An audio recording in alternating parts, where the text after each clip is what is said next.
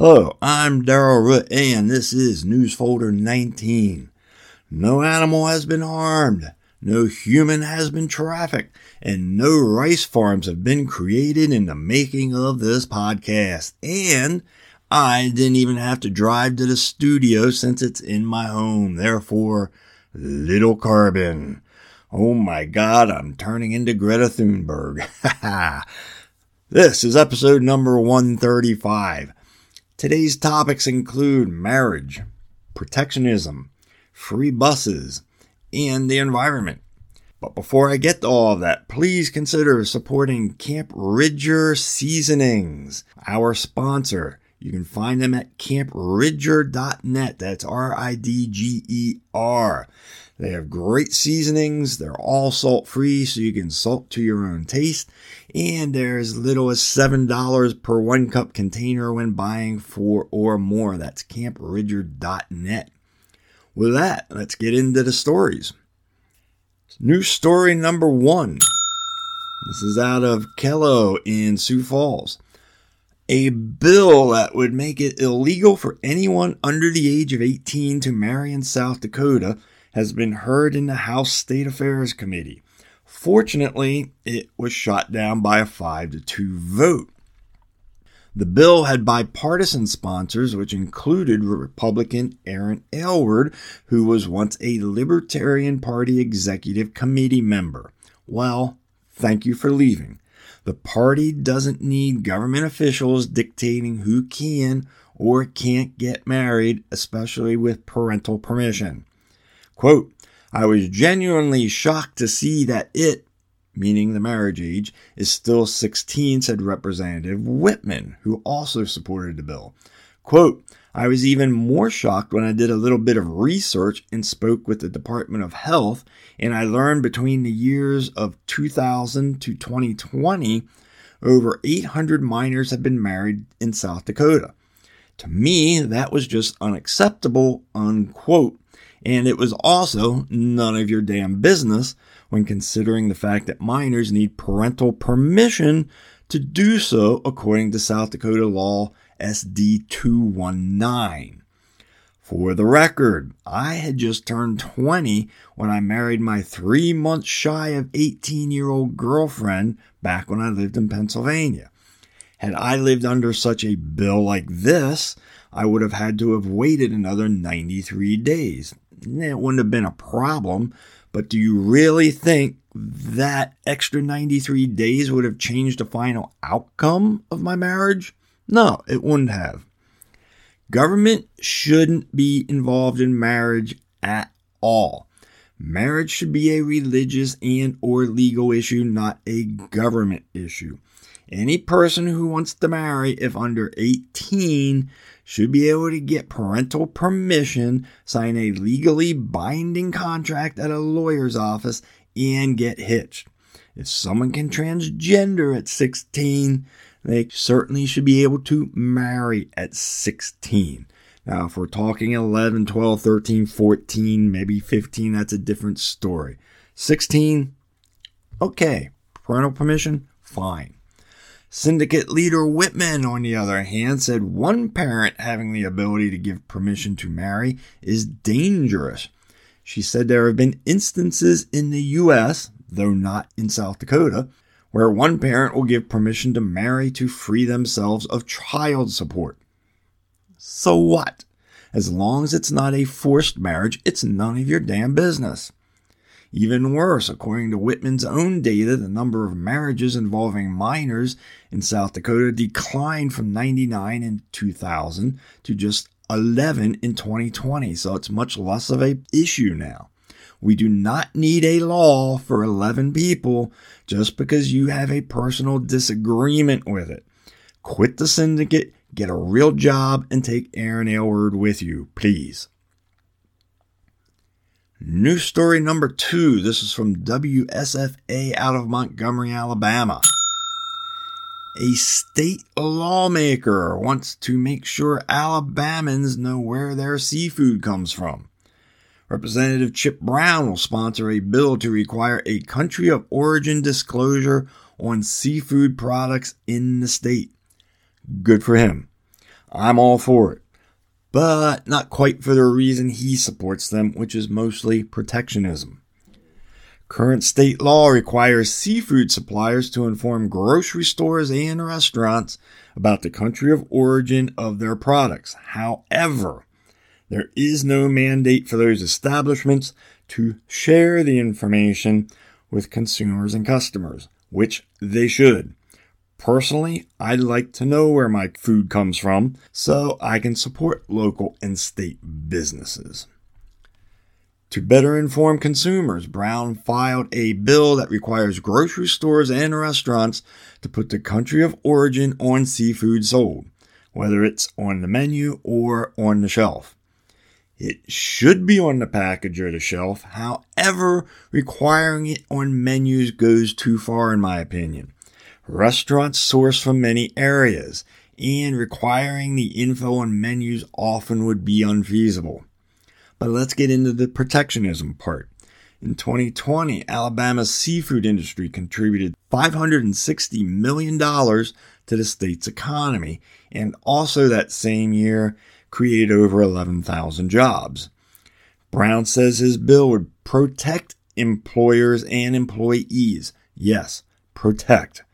The only protectionism a company should require is their own quality of product and service. Just because a product is made in America doesn't necessarily guarantee quality. If you can't compete with the cheaper foreign products, your business strategy needs to be revisited. Naturally, the Alabama Department of Conservation and Natural Resources Commissioner Chris Blankenship argued that Mobile Bay and Gulf of Mexico products are better and that failure to pass country of origin labels subsidizes foreign nations' cheap labor costs. So yes, bring on country of origin labels, but do it to inform consumers like me who want to encourage and support American workers, not because we feel a need to protect some individual businesses in a particular industry. News story number 3. In the next episode of America Beggar Nation, in Chattahoochee County, Georgia, the school district is given a federal EPA grant, meaning free, totaling over $1 million for electric school buses and charging stations. How many buses did they get for this money? The answer is in the next sentence. Chattahoochee County School Superintendent Dr. Christy Brooks says they had to replace 4 old buses. 1 million, 4 buses, do the math, but wait till the end. Quote, "We're not actually losing any buses by taking the old ones off our inventory. We were able to save our taxpayer dollars because we got free buses, and we're also able to make a difference across our community and our environment, so it's been a win-win for us," unquote. Save your taxpayers' dollars? Free? Seriously? Where the hell do you think that money comes from? In case you didn't know, which you should. After all, you are a superintendent who is supposed to be smart. It comes from taxpayers throughout the U.S. It was federal EPA. And those taxpayers included people in your district. It's not free. Here's yet another story of Beggar Nation. I can hear it now. We need new buses, but we can't afford them. So let's apply for freebies from the overlords. They hand out money every day. Great idea, Wanda. Let's mooch off of taxpayers that aren't even in our district. What website do I go to? Dr. Brooks says they've spent time testing each bus to learn the limit of each battery and how they run in different weather patterns. She says with the stops on base at Fort Moore, the quick battery charging is a plus. Quote, "Having the ability to have these buses that can charge so quickly and be out on the road so quickly has really been a benefit for where we're going in the future," unquote. Because we all know an hour on a charger is so much quicker than 7 minutes at a gas pump. At least she's not a math teacher. Dr. Brooks also added, overall for us, we've updated our fleet and we are hoping to see some good outcomes in the future for where does this really take us in the terms of the environment. No, you didn't update your fleet. The taxpayer did. Taxpayers who aren't even in your district help. But what the heck, they're doing this everywhere. Up to 5,000 buses nationwide at 600 schools at a cost of $2 billion, which works out to $400,000 per bus. Maybe we need to go back to riding horses. $400,000. With that, it's time to take a short break. I'll be back in about 40 seconds.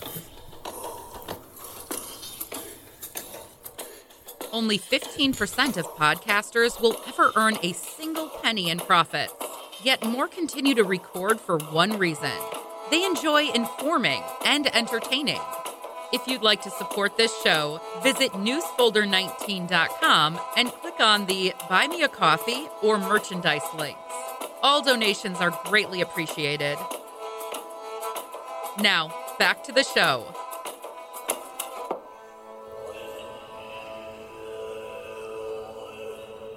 Hello and welcome back to News Folder 19.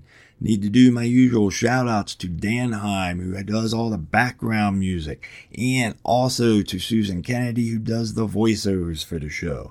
In addition, please share all the sites of this podcast, whether it be my Facebook page, my web page, which is newsfolder19.com, or the podcast page, which is newsfolder19.buzzsprout.com. Please share, tell people about it, help this show grow. With that, let's get into the final two stories. News story number 4. The fossil fuel industry funded some of the world's most foundational climate science as early as 1954, according to newly unearthed documents, including early research of Charles Keeling, famous for the Keeling curve that has charted the upward trend of the Earth's carbon dioxide levels. A coalition of oil and car manufacturing interests provided $158,000 in today's money to fund Keeling's earliest work across the western U.S. The Keeling curve has tracked the steady increase of the atmospheric carbon that drives the climate crisis. Keeling's research director, Samuel Epstein, wrote, quote, "The possible consequences of a changing concentration of the CO2 in the atmosphere with reference to climate, rates of photosynthesis, and rates of equilibration with carbonate of the oceans may ultimately prove of considerable significance to civilization," unquote. The word may only suggests a possibility. It is not a smoking gun that can be verified as a fact at the time. And it did not say a negative or positive significance, although we assume negative. Supposedly, Exxon scientists made breathtakingly accurate predictions of global heating in the 70s and 80s, which I'm not buying, since predictions in the late 60s and 70s suggested global cooling as the world's next dangerous weather issue. One critic stated, quote, "There is overwhelming evidence the oil and gas industry has been misleading the public and regulators around the climate risk of their product for 70 years. Trusting them to be part of the solution is foolhardy. We now moved into an era of accountability," unquote. Currently, the Earth's atmospheric CO2 level is 422 parts per million, which is nearly a third higher than the first reading taken in 1958, which is after the 1954 documents, and a 50% jump on pre-industrial levels. Just for the record, I recently watched a science documentary which stated at one point millions of years ago, CO2 levels were possibly 3,000 parts per million, or 6 times as bad as they are today. And my car trip to Michigan last year was not the cause of it. But maybe Tom Cruise flying around in his private jet was, who knows. A policy statement of the Air Pollution Foundation from 1955 calls the problem of air pollution, quote, one of the most serious confronting urban areas in California and elsewhere, unquote, and that the issue will be addressed via diligent and honest fact-finding by wise and effective action. And guess what? We have addressed it, and we continue to do so. Vehicles burn cleaner than ever. Factories burn cleaner than ever. At least in America they do. In addition, electric vehicles are the new fad, despite the swap of air pollution for land pollution, which leads me into my last story. News story number 5. Environmentalists, are they their own worst enemy? When the Swedish battery manufacturer Northvolt announced plans to build a multi-billion-dollar gigafactory in Quebec, the proposal was heralded as a win for Canada's ambitions to become a global green energy powerhouse, and exalted as an environmental project which would minimize Earth-destroying emissions. 4 months later, however, protesters are describing the future factory as ecocidal disgrace and driving steel bars and nails into trees to prevent the company from clear-cutting forest and destroying wetlands ahead of construction. Imagine that. Environmentalists are injuring trees to keep them from dying. Injured trees, by the way, can die from disease. As I stated last week, environmentalists are environmental until someone wants to build a green project in their backyard. Then they become just mental.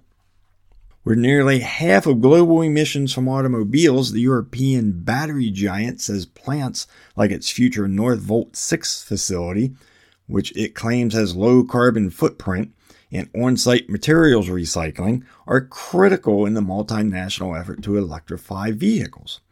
But a dispute around the plant has pitted environmentalists and First Nations against the company over fears construction will destroy 170 hectares of wetlands and woodlands, killing or displacing at-risk species.